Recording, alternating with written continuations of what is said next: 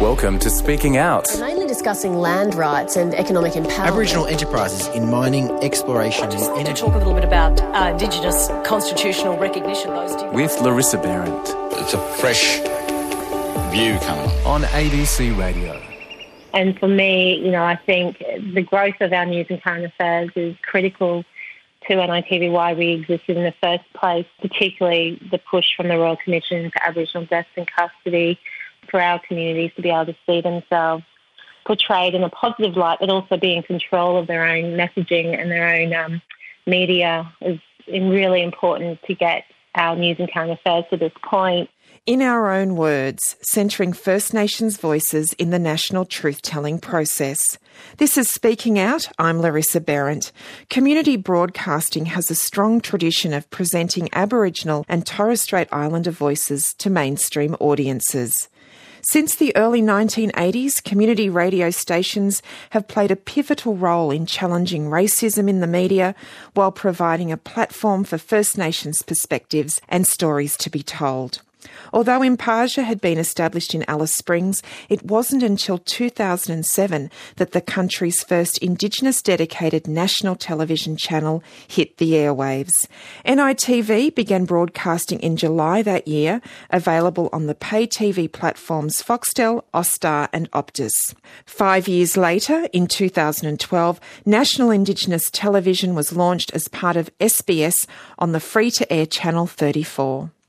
Tonight I'm joined by three strong trailblazing women who've made a mark on Indigenous media and Australian media more broadly. Joining me are host of Living Black, Carla Grant, NITV's channel manager, Tanya Denning-Orman, and Rachel Hocking, co-host of The Point. Each of you is so well known, particularly to Indigenous audiences, but I wanted to start by asking you about your background. So maybe you first, Carla. Where did you grow up and what were your greatest influences in shaping your worldview? Well, thanks for having us, Larissa. It's great to be with you. I grew up in Adelaide, born and raised in Adelaide, but my family are from the Northern Territory. They're Arrernte mob from Central Australia. But yeah, I grew up in Adelaide, went to school there, and after year 12 went to Canberra and went to university there, and that's where I started my media career. And then I was there for a few years and then moved to Sydney and started working at SBS in 1995. So this is my 25th year working there. So it's a huge milestone. But yeah, growing up, I guess, my mum, she raised my sister and I as a single, mum on a pension. So, she played a big role in my life, and my auntie, who was like a second mum to me, my mum's sister. So I had some really strong women who raised me and gave me the values that I have today. And also my grandfather, my mum's dad, he came down from the Northern Territory with my nan, and I spent a lot of time with him when I was growing up in Adelaide. So he really taught me the importance of education. He'd always say to me, "Girl, you got to get a good education." So he'd put those H's in front of the E's. And so he'd always tell me, "You've got to get a good education if you want to do well in life." So he really instilled a lot of important values that I hold today. What was it about media that drew you towards that? Because obviously you could have done a range of things, but this has been a passion. It seems like it was a passion fairly early on for you.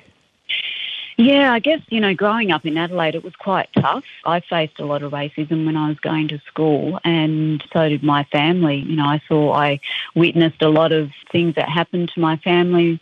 Things like my uncles getting picked up by the police just for simply walking along the street for no reason at all. So I guess I saw a lot of stuff, and it really made me sort of hungry to be able to, report on these things and shine a light on them and to make a difference, to do something about that. So growing up, that was my aim. I wanted to be a reporter and to shine a light on these injustices that are faced by our people. You became one of the earliest, most visible Indigenous faces on television. For a lot of us, you were like the first person that we got to know. What was it like to be one of the first Indigenous women doing this groundbreaking work, becoming such a role model in a time when there was so little space for Indigenous people? That's a hard question, Larissa, because I don't really think of myself as, the first person to do whatever. I was just out there doing what I was doing. But yeah, when I started out, there weren't that many Aboriginal people on television as journalists. I mean, myself and you know, my ex-husband Stan Grant, we were probably one of the first, you know, journalists. I mean, we had John Newfong earlier, and he was a real role model for us as well, but he came a long way before us.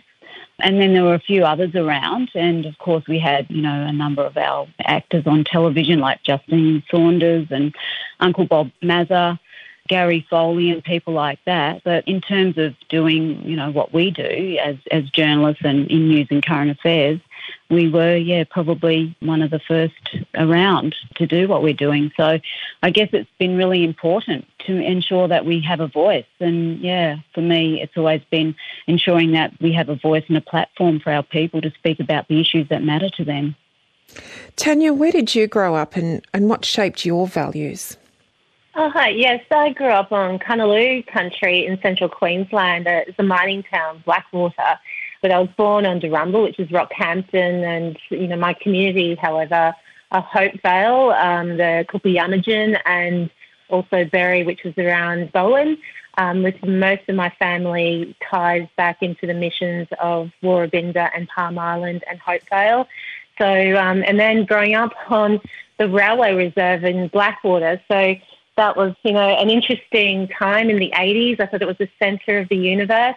But it was definitely a time where I wasn't seeing the community I was growing up in represented on screen. And I think the lack of representation or the questioning, it was just really interesting going to school in Queensland in the 80s and having teachers have certain perceptions and questions when I went to school was very different for what I was experiencing when I was going home. And, you know, I learned really early on about how influential the media was to people's opinions and their lack of understanding of Australian history. You know, I don't really recall being taken aside by my family in the sense that, you know, every day we were learning something. My grandfather particularly was really influential on my life. But I guess similar to Carla, my mothers and my aunties also, you know, delivered a degree of resilience and strength. And I guess some weird determination to think I could actually get out of this small town and get myself into the ABC was my aspiration to become a journalist. And I ended up getting into the ABC after a lot of knocking on the door and a lot of rejects, and ended up freelancing and doing stuff for free. In fact, I remember meeting Carla back in 1997. I was doing work experience with Carla at SBS and was in absolute awe of the experience at the time, which was really influential to me to see the fact of seeing someone like Carla that I could actually be like her. And it really wasn't until I, you know, got myself to Sydney in some weird sort of trajectory out of central Queensland, and to actually believe I could actually do a hell of a lot in this industry. Before that, I think it was just some sort of fierce determination to think I could change the world, as you do when you're a lot younger. And, you know, I had that aspiration, particularly at the time. I felt ABC was that place where I could influence people's decisions. And, that's what's helped shape me and get me to where I am today. I think all of us working in media feel we've followed Carla's footsteps in some way, but you have, in many very important ways, shaped a very different path for yourself. And you are now leading NITV as station manager, but effectively their CEO. And that responsibility of leading the Indigenous broadcaster is no small thing. How did you come from thinking of yourself as a journalist to really taking on a much larger management, corporate visionary role? Well, I think I thought it was just going to be a part-time moment in my history, and I'm still there clinging to it. I think from my journalism career, I went into documentary and filmmaking, so I wanted to be an independent. And, you know, back when NITV was being established, you know, after the sale of Telstra in 2006, there was that opportunity. I was actually overseas and had come back, and, you know, this channel was starting, and I was asked to be a part of it. I went in as a commissioning editor initially and produced the first hours of its moments in 2007. I remember it so distinctly because it came at a time, it was the year of the intervention into the Northern Territory. And it was also a time where, we had decades of trying to build and have this opportunity where Indigenous people could own and control and have a national footprint in the Australian media landscape. So there was a lot of, expectations on our shoulders as a team. And there was also, with our sector, our film and independent and our journalism sector had a lot of expectations on this little old channel. And, I think for me, first of all, the opportunity to have a regular gig as an independent back in, 2007 was a really alluring offer. And I thought, okay, it'd be great to get to understand broadcasting. I had worked at that point 10 years. I'd been working as either a journalist or a producer and an independent, and really wanted to understand broadcasting.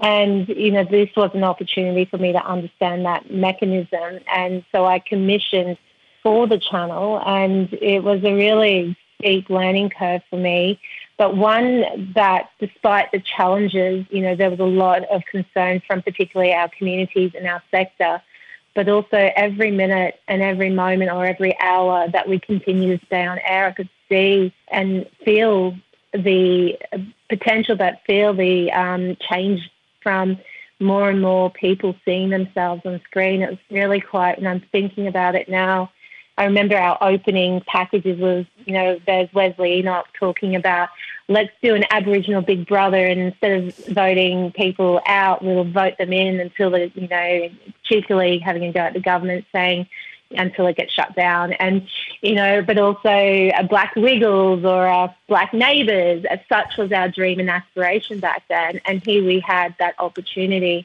And for me, despite the fact that we launched NITV Limited at a time where it didn't have that continuity to stay available for every Australian, because we had no access as a free-to-air broadcaster, and federal government, both sides of Parliament made it quite clear that they weren't going to support a third public broadcaster. So it was quite an interesting time to take a leap of faith to be a part of something that really a lot of people thought wouldn't have a future.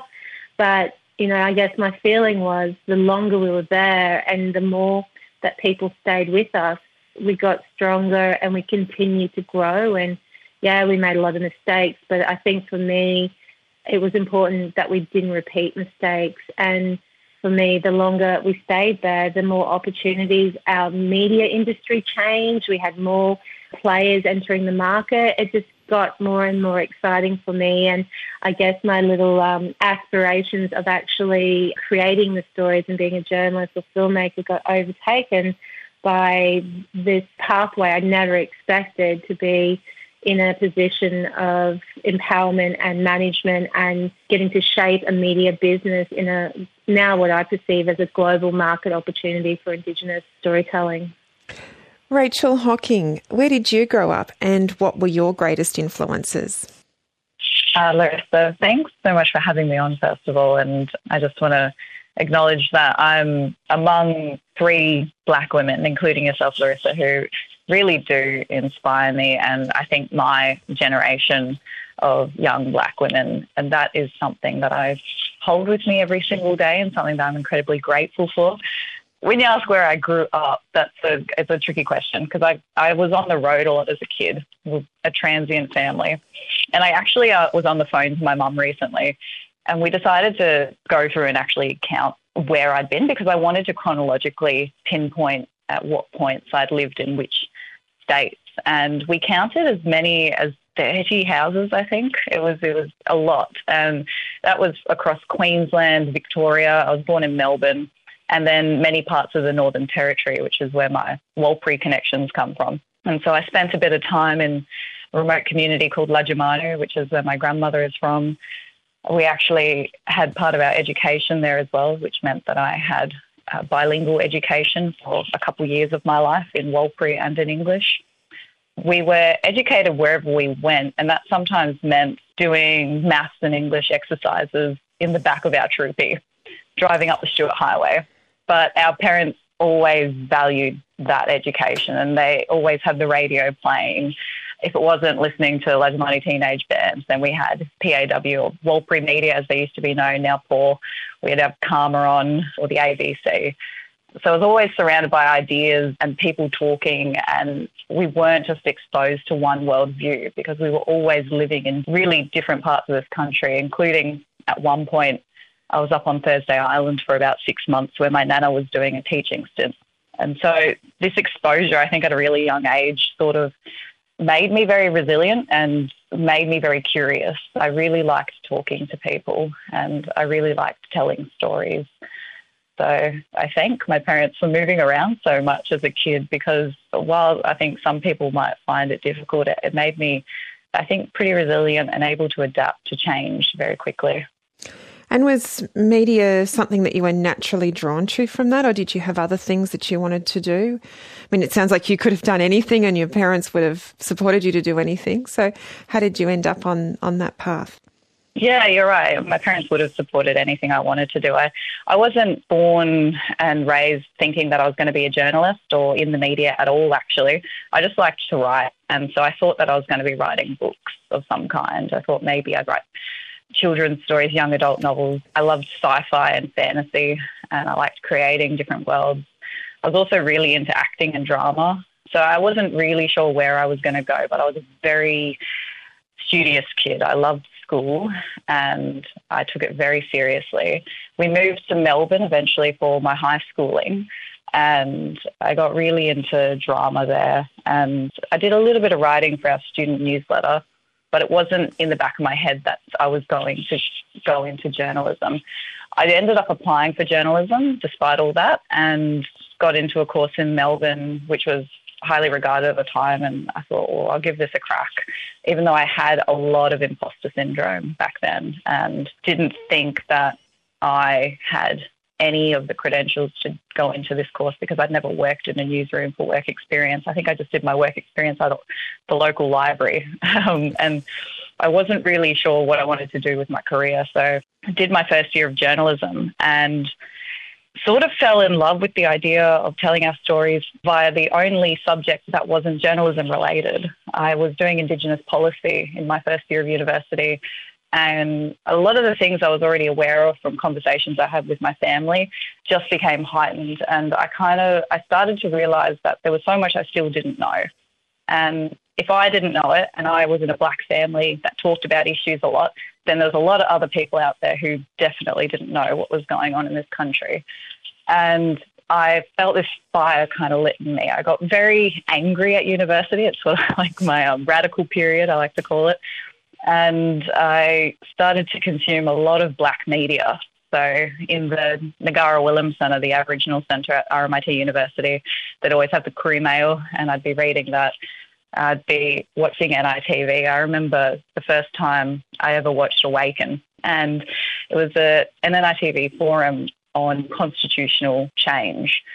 Stan Grant was hosting it with some pretty impressive blackfellas in the audience, who some I'd heard of, some I hadn't. And it was the first time that I'd heard a conversation about constitutional change in this country actually reflect the nuance that I was hearing when I talked to the community. Because every time I read about it in mainstream newspapers or heard it on the radio, it just felt so simplified. And I thought, wow, there is a way to do journalism about Black issues in this country that actually reflects how they're being talked about in community. And the difference is that conversation was controlled by blackfellas. And so I had all of a sudden this drive, this will to, get me into NITV at all costs. And so that's sort of how I started forming my path. And I freelanced a lot at the Koori Mail. I started producing part-time at ABC Radio. And in my final year of university, I applied for the cadetship with SBS and NITV and was really lucky to get in. And it's during that period that I really started to hone my journalism. And it was because of the women who are on this panel. Carla Grant and Tanya were there from day one, as well as Malandiri McCarthy, who was working in our newsroom as our senior journalist at the time. I was mentored by Stan Grant for a short period when he launched our program, The Point, which I now, luckily enough, get to co-host. And journalists like Danny Teese Johnson, who was a senior journo at the time and really helped instill in me the importance of staying connected to our community, but also holding on to my strong journalistic values at the same time. Well, it does sound like it was much more talent than just luck along the way. Carla, you've had such an extraordinary career across various media, and I was just wondering, when you look back, what are the things that you're proudest of? It's very easy for somebody to read your CV and point things out, but when you think of the things that were personally the most important to you, what are your career highlights? Oh, gosh, that's another hard question, Larissa. Like I said before, I've been doing this for a long time now, and 25 years at SBS and I guess nearly 30 years in the industry, showing my age now. I was going to say, you started when you were 12, I think? Yeah, I wish. Yeah, so it's been a long time, and I've covered so many stories and interviewed so many people, and just to sort of pinpoint one particular piece of work is really difficult, I think, for me. In recent years, I've been doing a lot of conversational interviews, one-on-ones with so many different people where I get to talk in depth with people about a range of issues and really get to probe and question them about really finding out about them and what makes them tick and what their views are on various things. So, I've spoken to world leaders like the Dalai Lama, Kevin Rudd, Malcolm Turnbull. I recently spoke with Pat Dodson, Noel Pearson, Rachel Perkins is another person who, is really very inspirational. So I've spoken to people from politicians through to sports people and musicians. So it's really hard to pinpoint sort of one particular piece of work that I'm proud of, but I've just found that I've really found a place in doing these conversations. It's really, over the years, I think I've really honed my skills in that sort of one-on-one conversational interview style. So, yeah, I think I'm really proud of those interviews and, what I can draw out of people and what people can take away, from those conversations. It does seem to be a form that you're particularly skilled at, but I imagine a lot of it has to do with how much the people you're interviewing trust you and the rapport you get. But when you're delving into a story, what are the things that really draw you to it? What are the things you find most interesting in a story or in a person that you're interviewing? I guess I like to find out things that they haven't spoken about before. And that can be really difficult when you're interviewing someone because, you can do your research and then they may have done 100 other interviews. And so, they could be saying the same thing to everyone else. So the skill is to really find something that they haven't spoken about before. And, for some reason I seem to be able to draw out these things from people. I guess it comes with experience and the trust and respect that people have for you when you've been doing it for this long. So people really seem to trust me with their stories. So, I've been able to make people cry. And if you can make people cry, you're doing a good job. Even, I don't want to make people cry. But no, producers love it, don't they? Yeah, but they love it. Yeah, it's good television. So if you can do that, you're doing pretty well. If you can really get that emotion out of people. Rachel, what about you? What draws you to a story?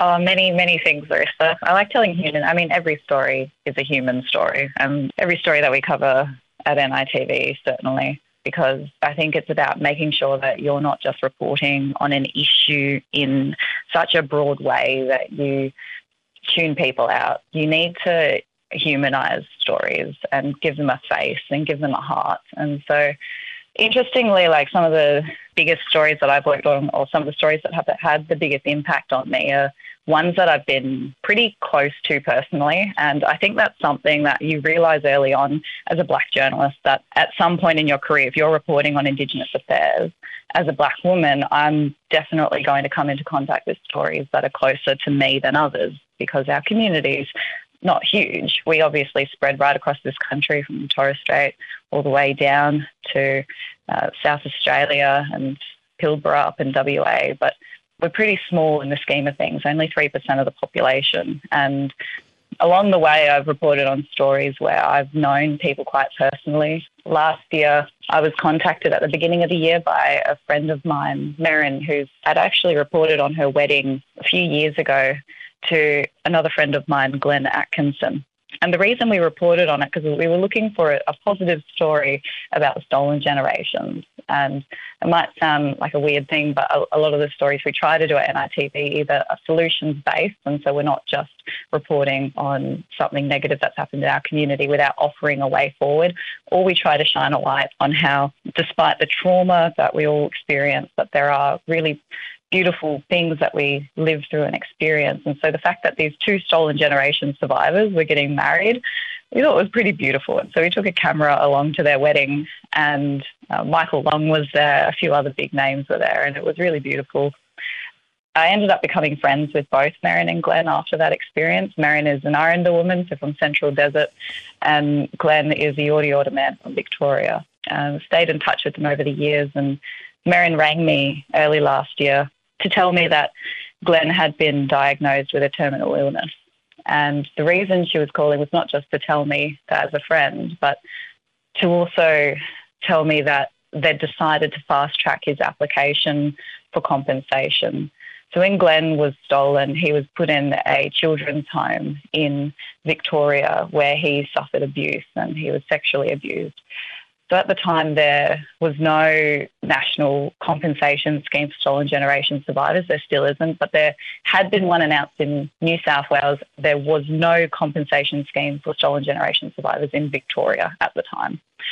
But Glenn was eligible for compensation through the National Redress Scheme for survivors of institutional child sex abuse.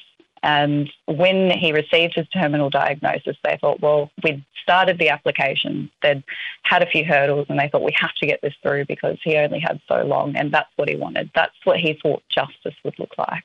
And so she asked me if I could help tell their story again to put pressure on the National Redress Scheme to fast-track his application. And so we told his story again, and this time with a few other layers. We talked about the scheme and the long waiting times that people had been experiencing, the fact that there had already been people who had died before they had received compensation.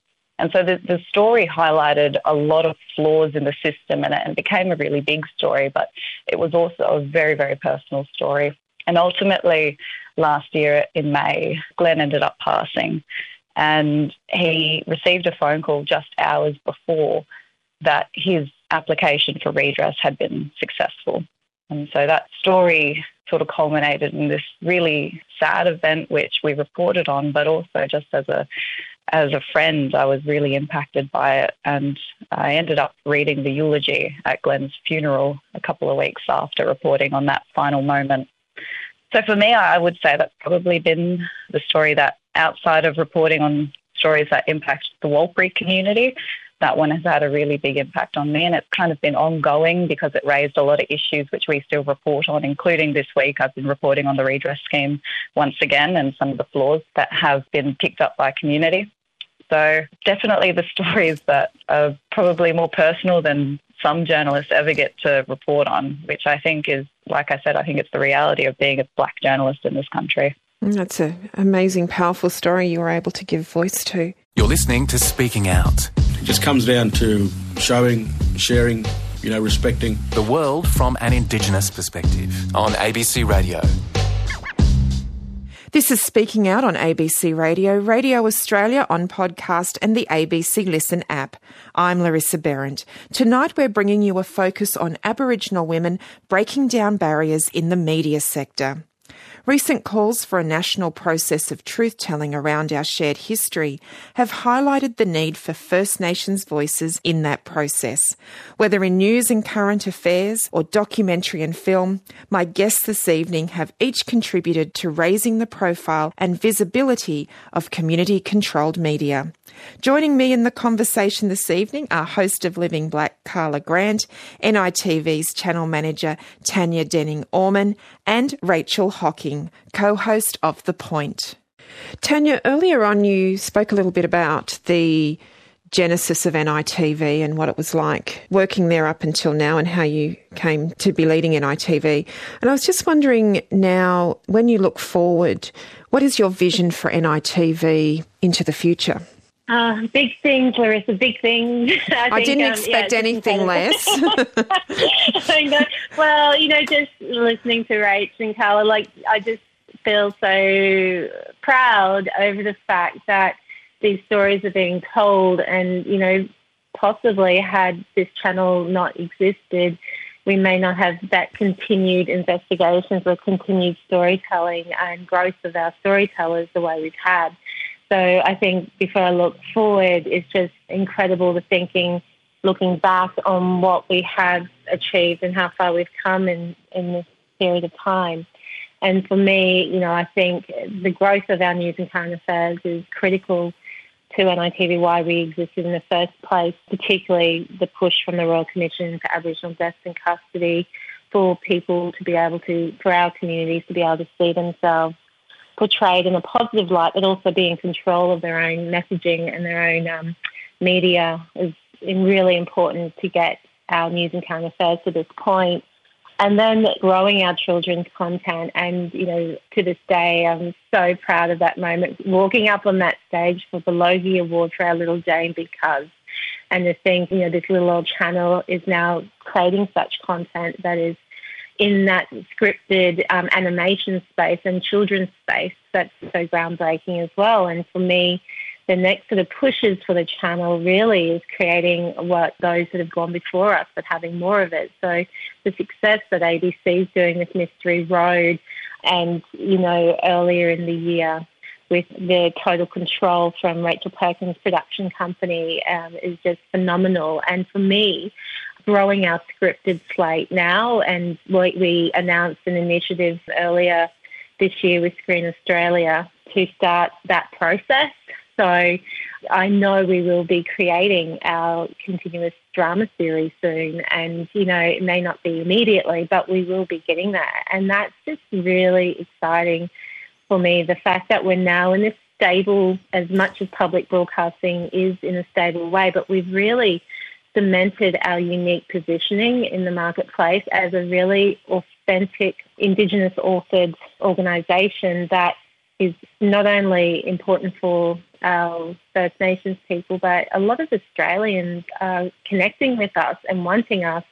And I think that's really exciting in the sense of the potential of how we can really shift the narrative of Australians and our future in general for the next generation, schools and what's being taught in schools and the like. So I'm thinking back to that girl in Blackwater and seeing that impact of what media could play. I just really know that the power of this story and the power of the narrative in the hands of Indigenous filmmakers or journalists is something that is really going to shift the dial in this country. So I'm really excited for our future. We've got more investment in content than ever. We haven't received additional funds from federal government, but the longer we've stayed on air, we've been able to commercialise, we've been able to partner with institutions in a way that we could never before. So our business methodology has really grown, and the more content we have, the more opportunity and more employment for our sector as well. So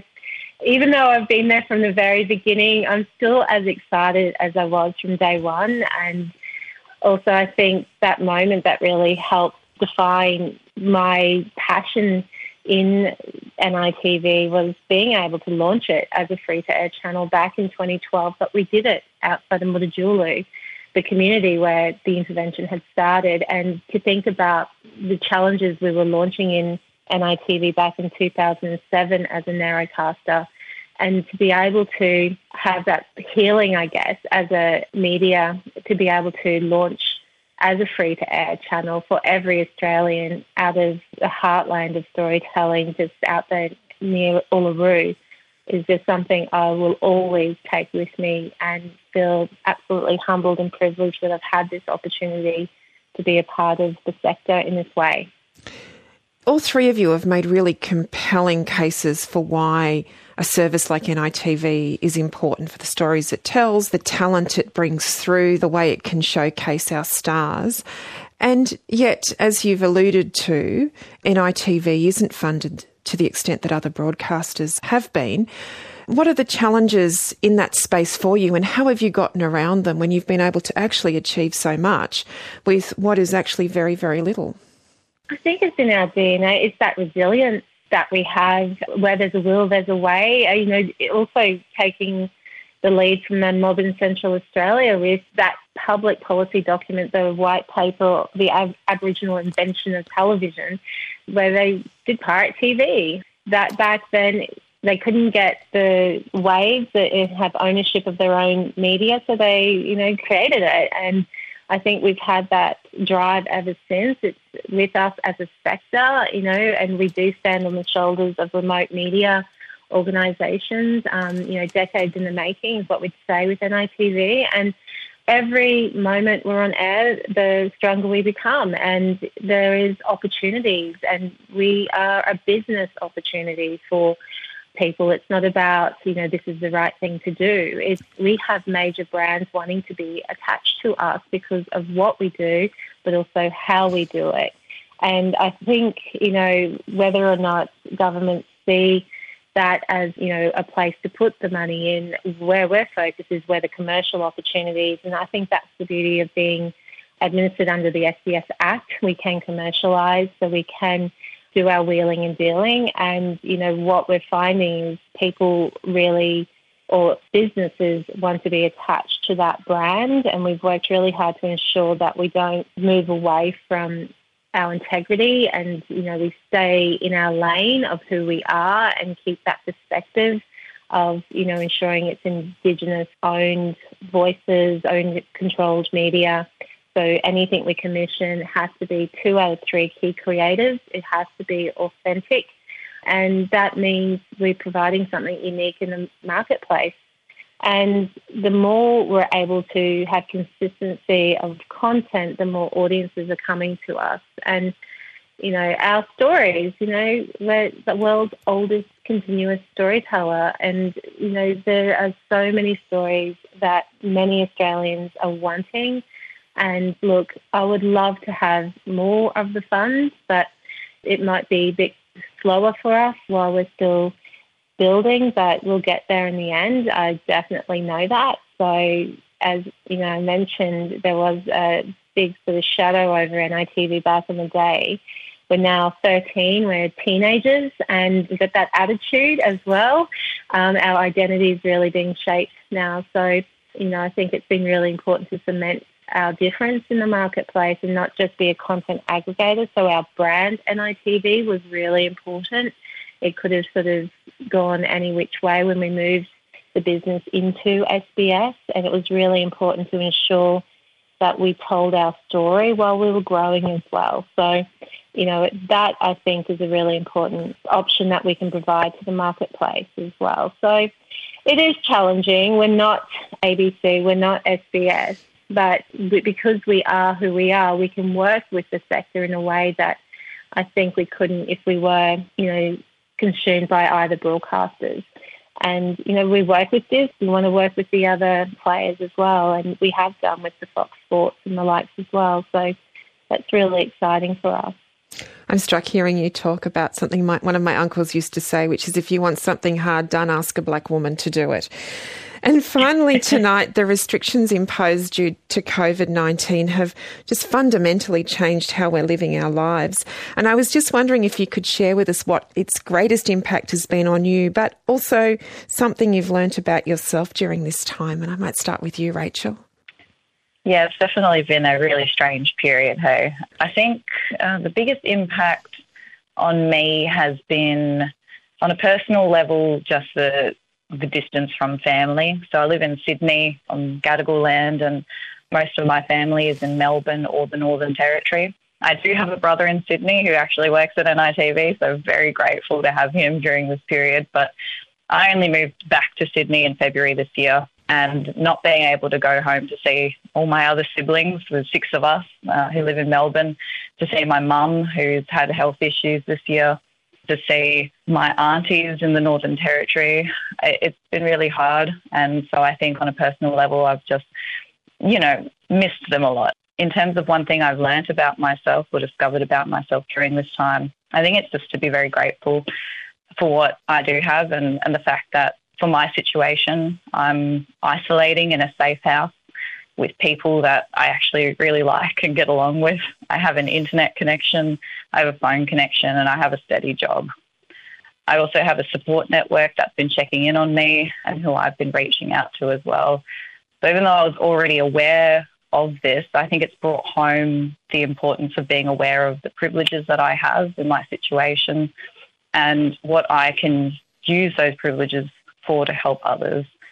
So reaching out to family who don't have the best situation at home, checking in on them, family who I know who are struggling with their mental health, especially my mates who've been really struggling with their mental health during this time, and just looking at the different ways as a community we can support each other, which I think that's also been really cool. I mean, I already knew our community was deadly, but we definitely have shone during this period in supporting one another. If you just look at Facebook, there's like a million pages now where the mob are getting together and talking about everything from sharing the dinners they've been cooking each night to posting weaving classes, done in their back room. And I think it's really nice to see how much we all care about each other and our overall well-being, because we know that the well-being of the individuals is dependent on the well-being of our entire community. And so, yeah, it's been a tough period, but definitely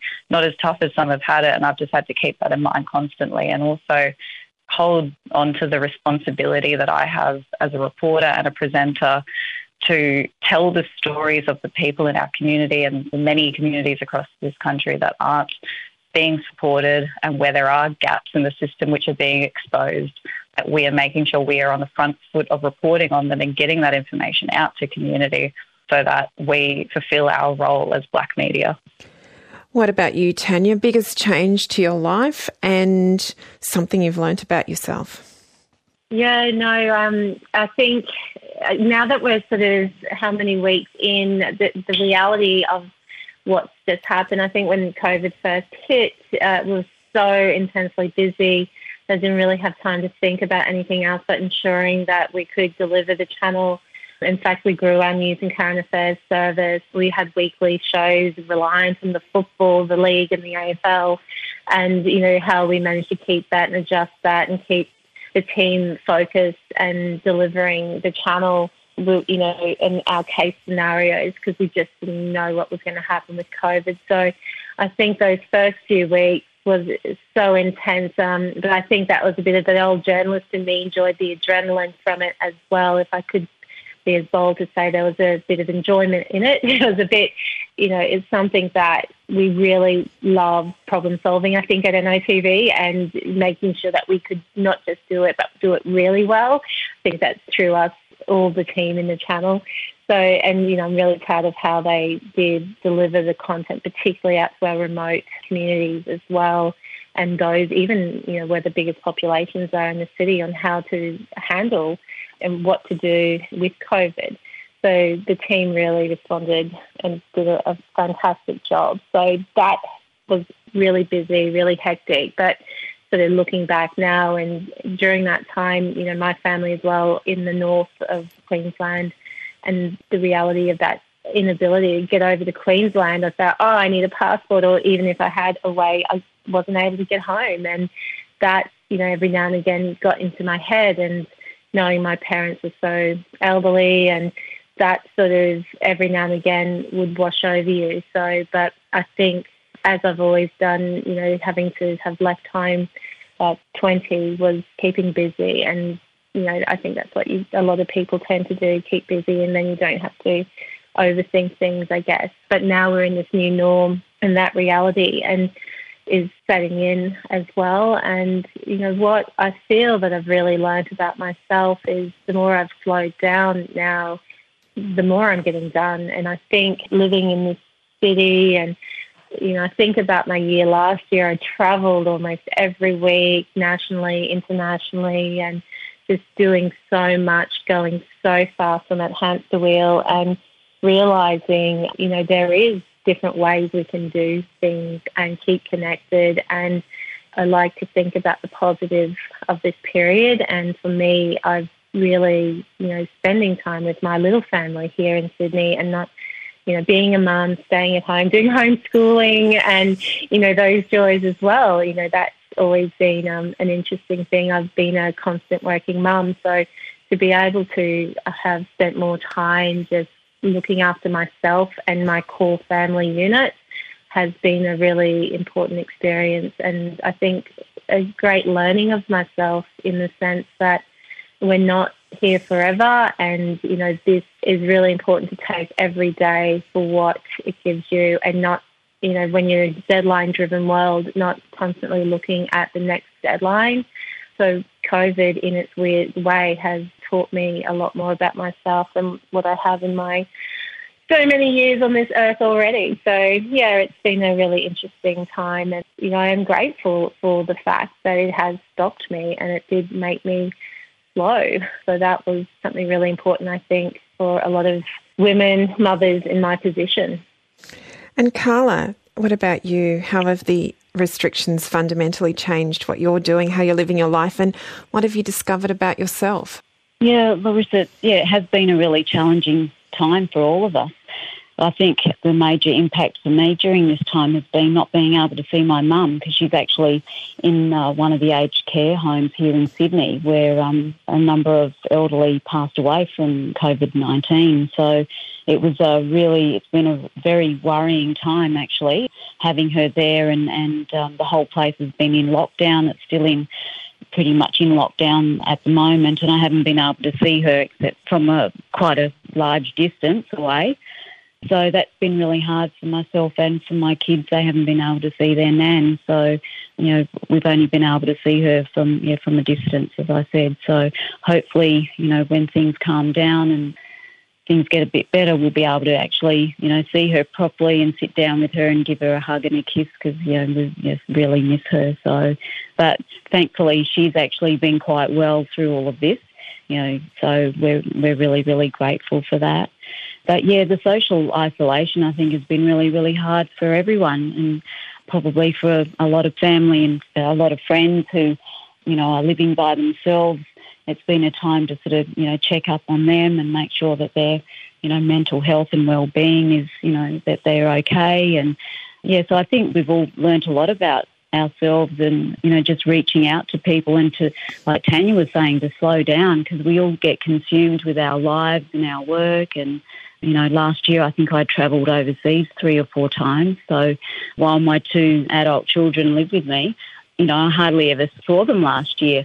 So, during this time we've been able to actually see each other every day and sit down and talk to each other and, play games, get out the old Monopoly set and things like that, play Scrabble. And it's really taught me a lot about just, slowing down and taking more time out for, to be with family. And I guess also just being disciplined as well to work from home, because that can be hard for some people. It could be easy just to sort of, sleep in and stay in bed for a while and then get up and, sort of mosey along. But when you're working from home, you really do have to be disciplined and motivated. So I think I've learnt that about myself as well, that I can be really disciplined. And, we're in the middle of a series at the moment as well for Living Black. So it's meant that the show has to go on. We've had to keep the channel going, as Tanya said. So the show does go on, and it has throughout all of this, and we've managed to get our programs to air, thankfully, so that we're still meeting the needs of our communities and, as Rachel said, informing our communities about what's happening and keeping them up to date and keeping, our programs on air. So, yeah, it's been a really strange time, but we are all in this together and we're all getting through it together. So hopefully there's better times ahead. Well, each of you individually are trailblazing, inspiring and awesome. Together, what a powerhouse. Thank you so much for being with us on Speaking Out this evening. What a privilege to have all 3 of you here. Thank you so much. Thank you. My guests this evening have been host of Living Black, Carla Grant, NITV's channel manager, Tanya Denning-Orman, and Rachel Hocking, co-host of The Point. To take us out this evening, let's hear from another deadly woman. This track is by Murray singer Rochelle Pitt and is called Too Deadly, My Sister.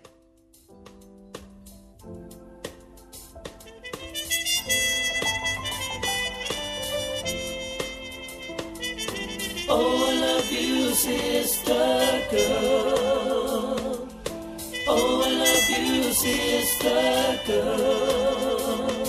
I've seen you grow up, a lovely Marie girl. But now you're a woman with not a care in the world. And I love you, my sister, my deadly sister girl.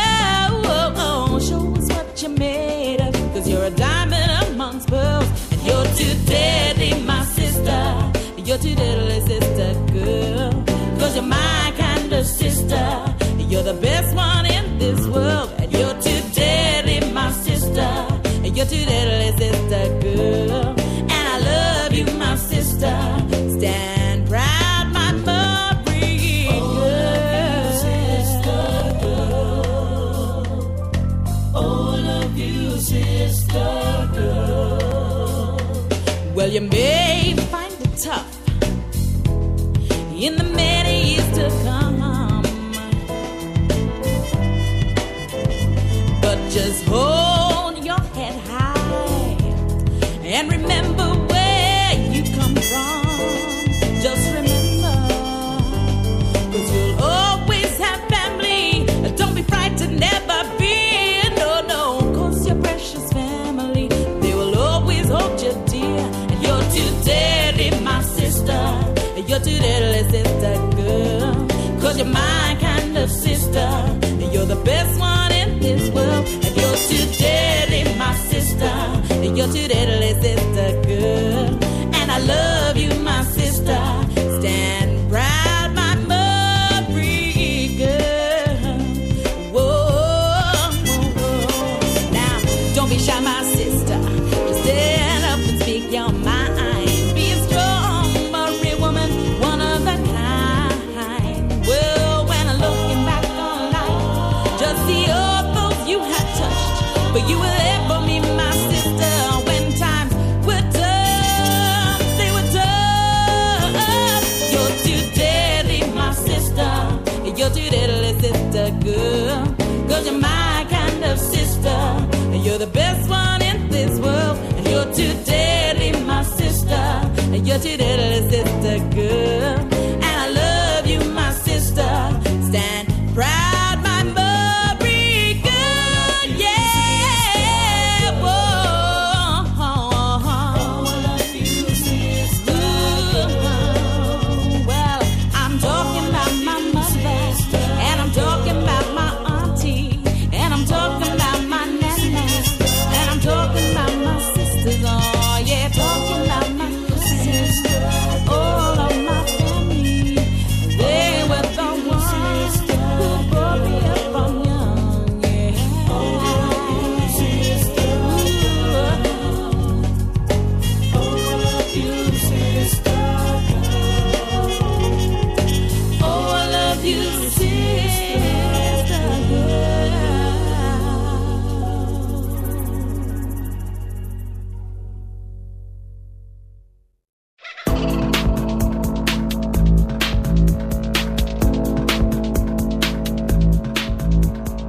That's the show for this week. Join us again next week when we take a critical look at the Northern Territory intervention 13 years on. The latest evaluation report by researchers at Monash University has found the discriminatory strategy has largely failed targeted communities. Speaking Out is on Facebook, and you can email the program speakingout@abc.net.au. We would love to hear from you. I'm Larissa Behrendt, and this is Speaking Out.